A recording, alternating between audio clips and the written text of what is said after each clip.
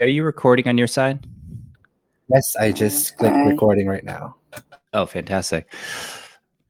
All right, let's give another 30 seconds or so for people to join in, and then we'll start.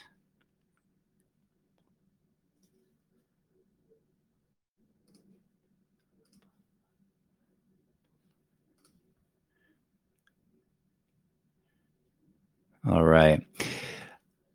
Let's see. Do we have Thaisa in here?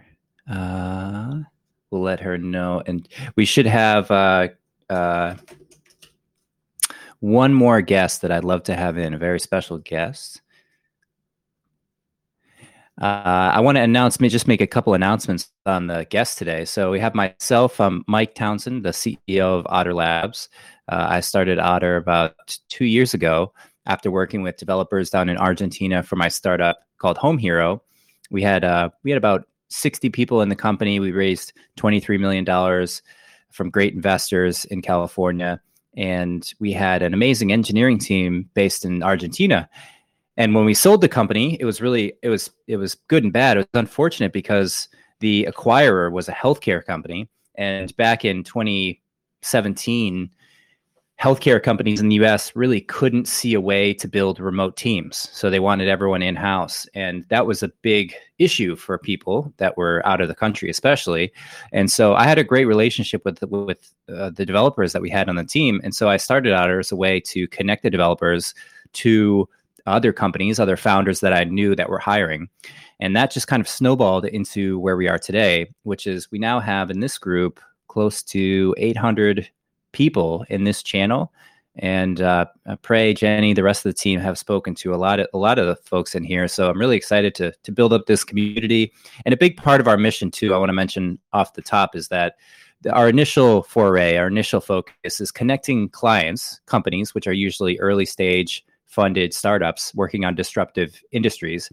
We connect those with people down in South America, specifically focusing on Argentina, to really diversify the team, to allow people access to amazing opportunities at fast-growing companies.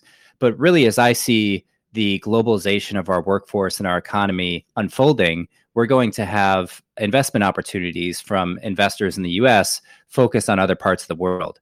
Because as of right now, most of the investment in the US goes to other US focused companies. But I meet so many incredibly talented and motivated people in South America, specifically in Argentina, that want to build their own company. They want to get funding. They want to maybe get hired, get experience at early stage companies so they can then start their own company. So a big part of our mission is to build educational tools, start to create a network of people, and eventually figure out what are the people who want to build these companies, who see opportunities in your hometown or your home country, and use Otter as a way to connect to great investors, as a way to hire other engineers and get funding that you need, get the advisorship that you need. So with that said, we're really just getting started. And thanks again to the people who have supported us so far. And with that said, I want to introduce a guest today, Paula. Paula was one of the early recruiters that we had join us on the team, and she's been instrumental. I'm sure many of you listening have interacted with her, and if you haven't, she's just a great voice to what we're doing and overall just connecting people in South America to great opportunities. I think recruiting often doesn't get the credit that it deserves.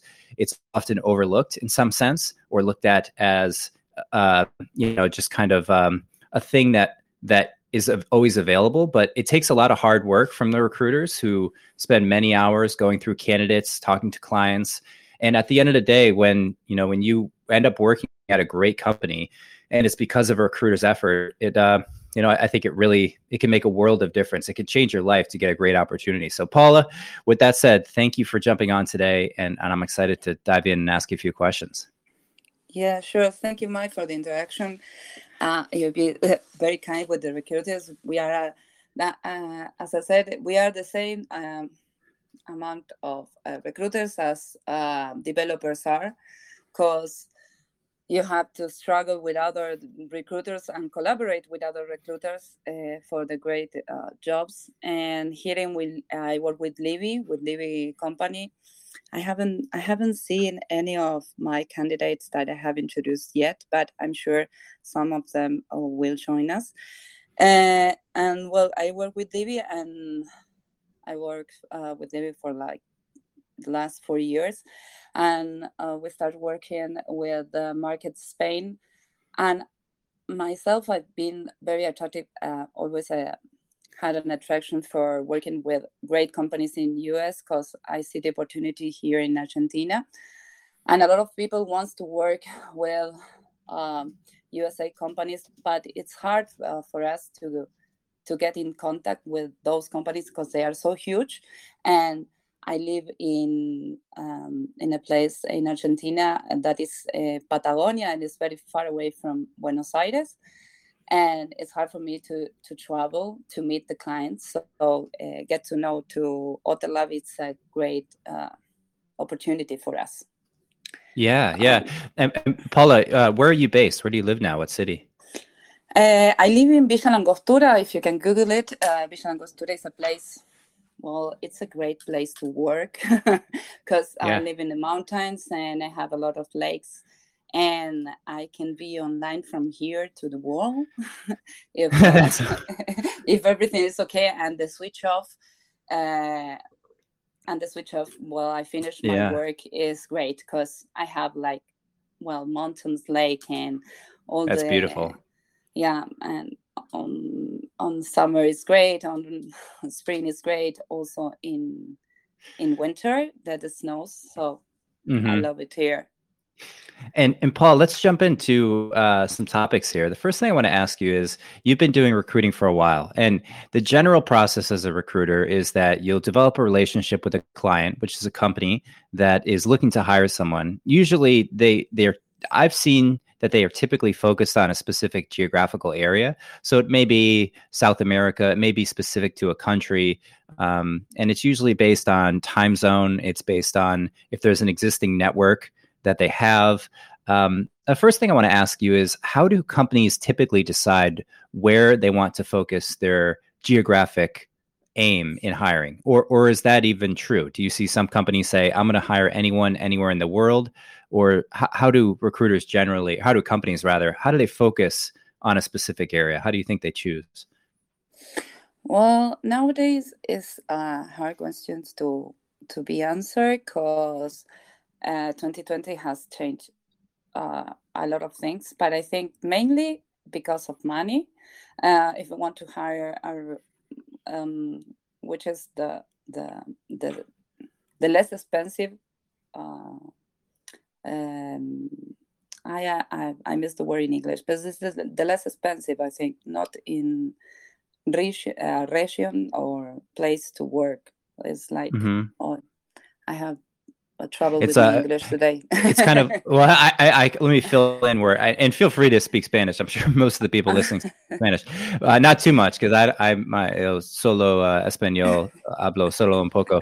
But I think you're getting at this idea that there's what's called an arbitrage. If you live in an expensive city like San Francisco, you need to be making at least $100,000 per year just to afford an apartment, just to be able to go out to eat once in a while and pay your bills and, live. But if you live in a much less expensive place, typically there hasn't been the job opportunities that they once were, but due to COVID and our globalization on the internet now, companies working remote, the opportunities, it's hard to underestimate. It's hard to fully express how explosive this change has been in the last year. There are companies like Twitter, Facebook. There are major companies that have thousands and thousands of employees, and hundreds and thousands of these companies that are going fully remote. And the first thing that happens is they say, you can come into the office part-time. And that still restricts the geographic area that the employees can be. Right. So they can come in 2 days a week, but they have to live within the area. But now I've seen my brother, for instance, is a founder of a company called Cameo. They just raised $100 million, billion-dollar valuation. They were all in Chicago. There were hundreds of people in Chicago. Once COVID happened, they were completely remote. And through us, they're now hiring developers in Argentina, South America, even parts of Europe. And that opportunity now is just completely distributed, which is just, from my perspective, it's got to be the biggest impact from COVID that there is. Yes, just the economic opportunity. Yes, sorry, I interrupt you, but yes, that's the thing I wanted to tell you. The thing is that it's less expensive to hire people here in Argentina because you earn in dollars and you spend in pesos, and it's quite inexpensive for them. But 2020 has changed that. I mean, from Spain, they couldn't hire here in Argentina, and in 2021, now they can hire. So it has changed a lot. So I agree with you, what you have said eloquently. Yeah. Another thing I want to ask you is your general process. So you will sit down, you'll have a client that's hiring. What do you look for in a candidate other than the obvious? You know, the obvious would be that the skills have to match. What are intangible things that you're looking for that you might see in a candidate that piques your interest, or, you know, what do you see in top candidates that maybe other candidates don't have? Okay.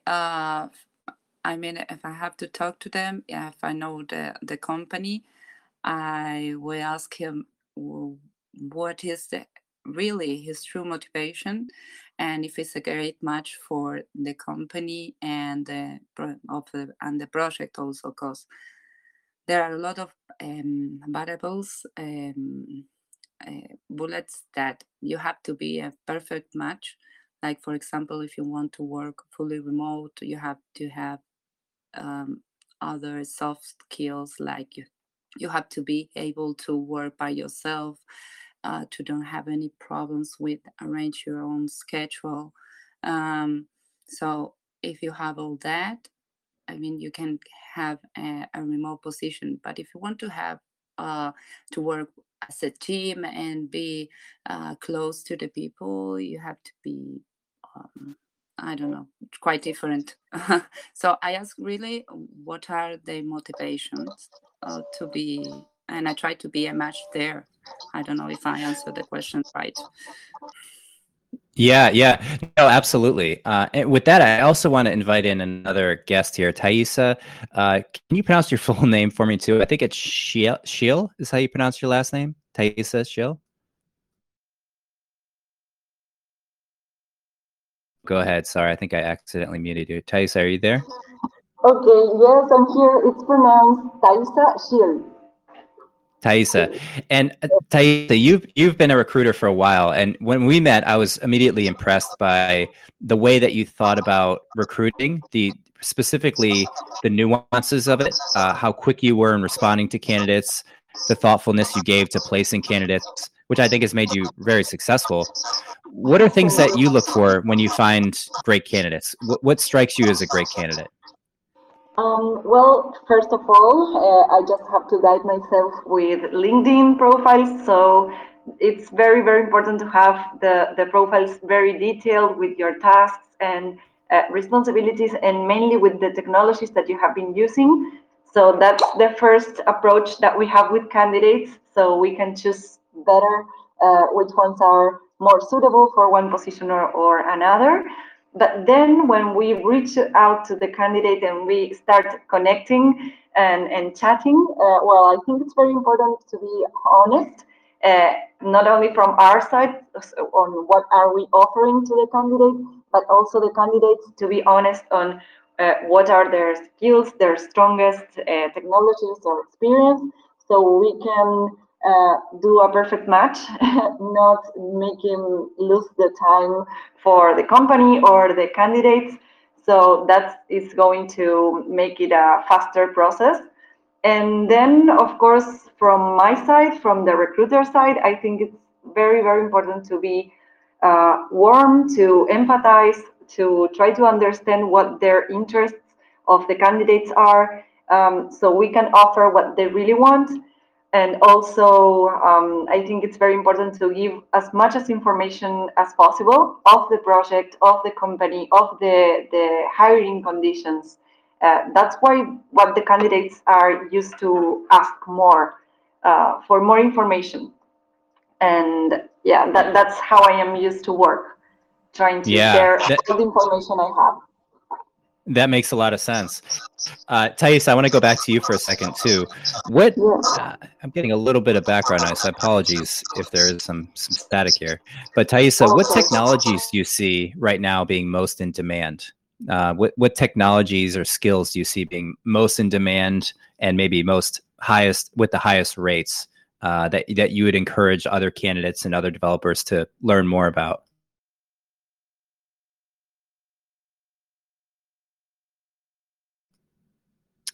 Thais, are you able to get that one? Sorry, I was talking muted. Sorry. Yes, I said that I see a difference in the most demanded positions and well-paid positions, because right now the most demanded one is JavaScript, the whole stack of JavaScript, mainly React in the front end and Node in the back end.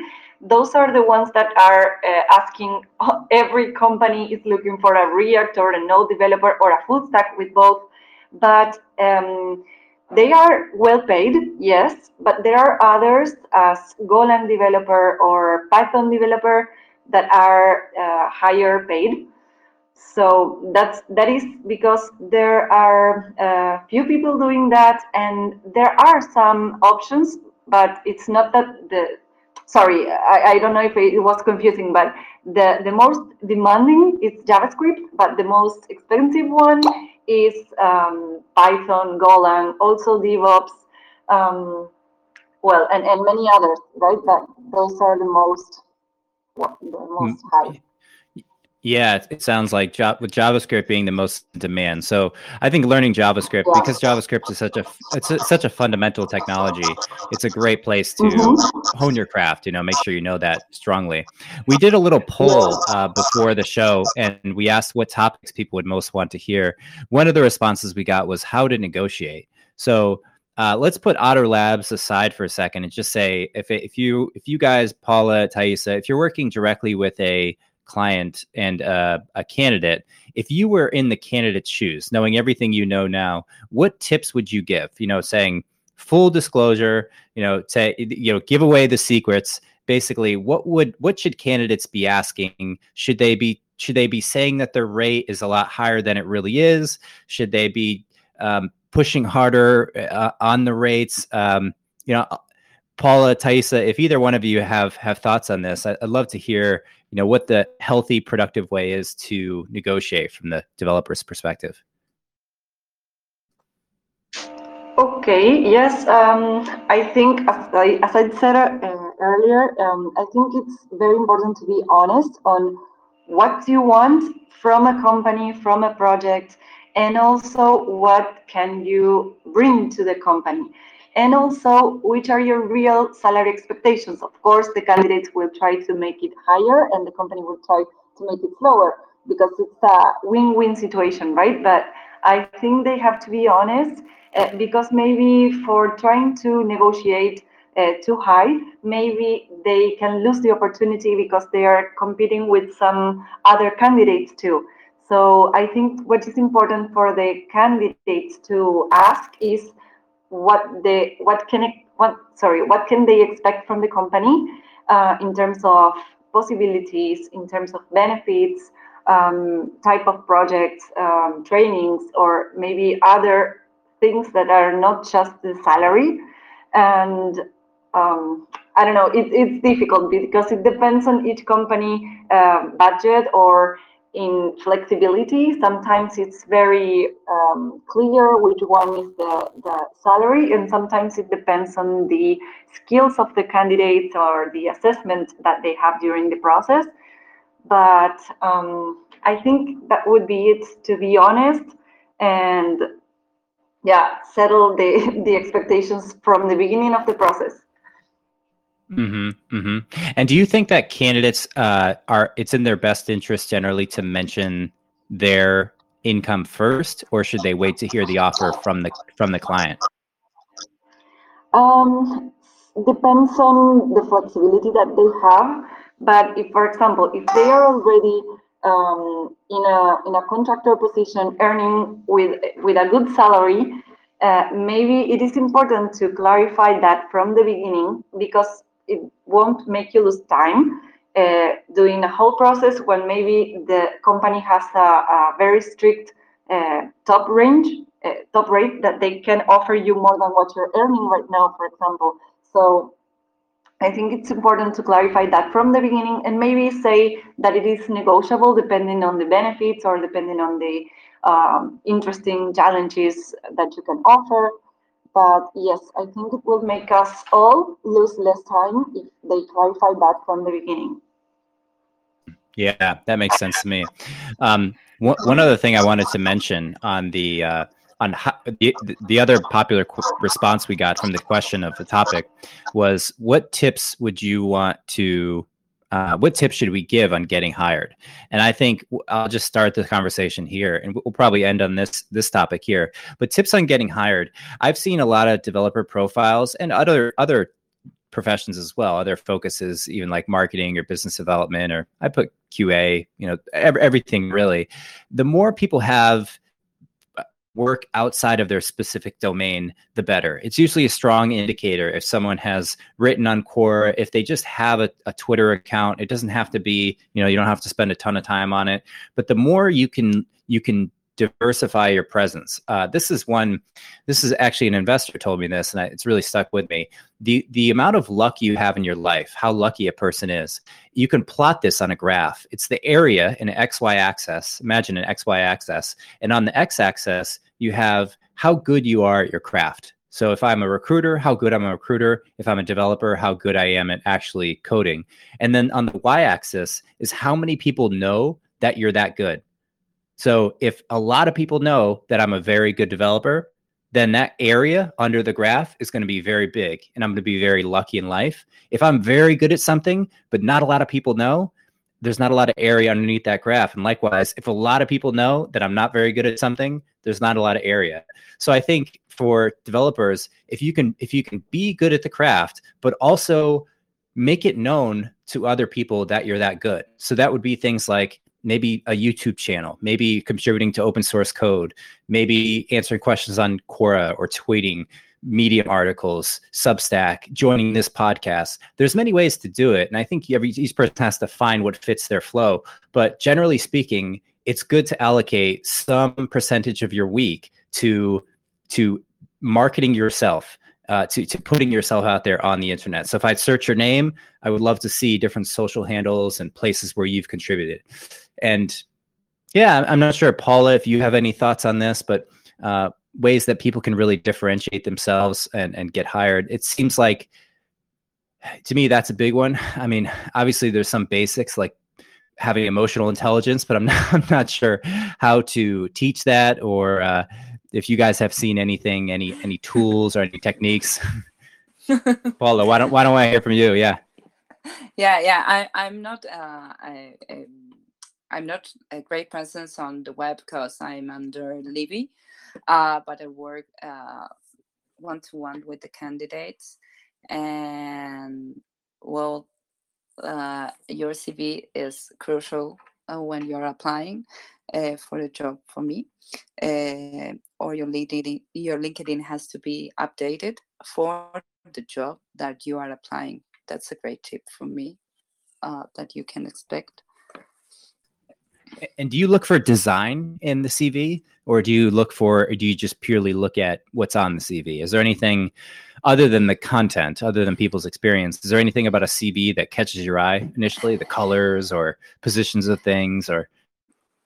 As well, that's hard to say, because if I look for an UX or a UA, it's great to have colors, and you get a domain from other tools. But if you're looking for an architect, I mean, you have to write quite different. So the thing is that you have to be, your CV has to represent you. Like you have to be quite sure that it's okay, that says who you are.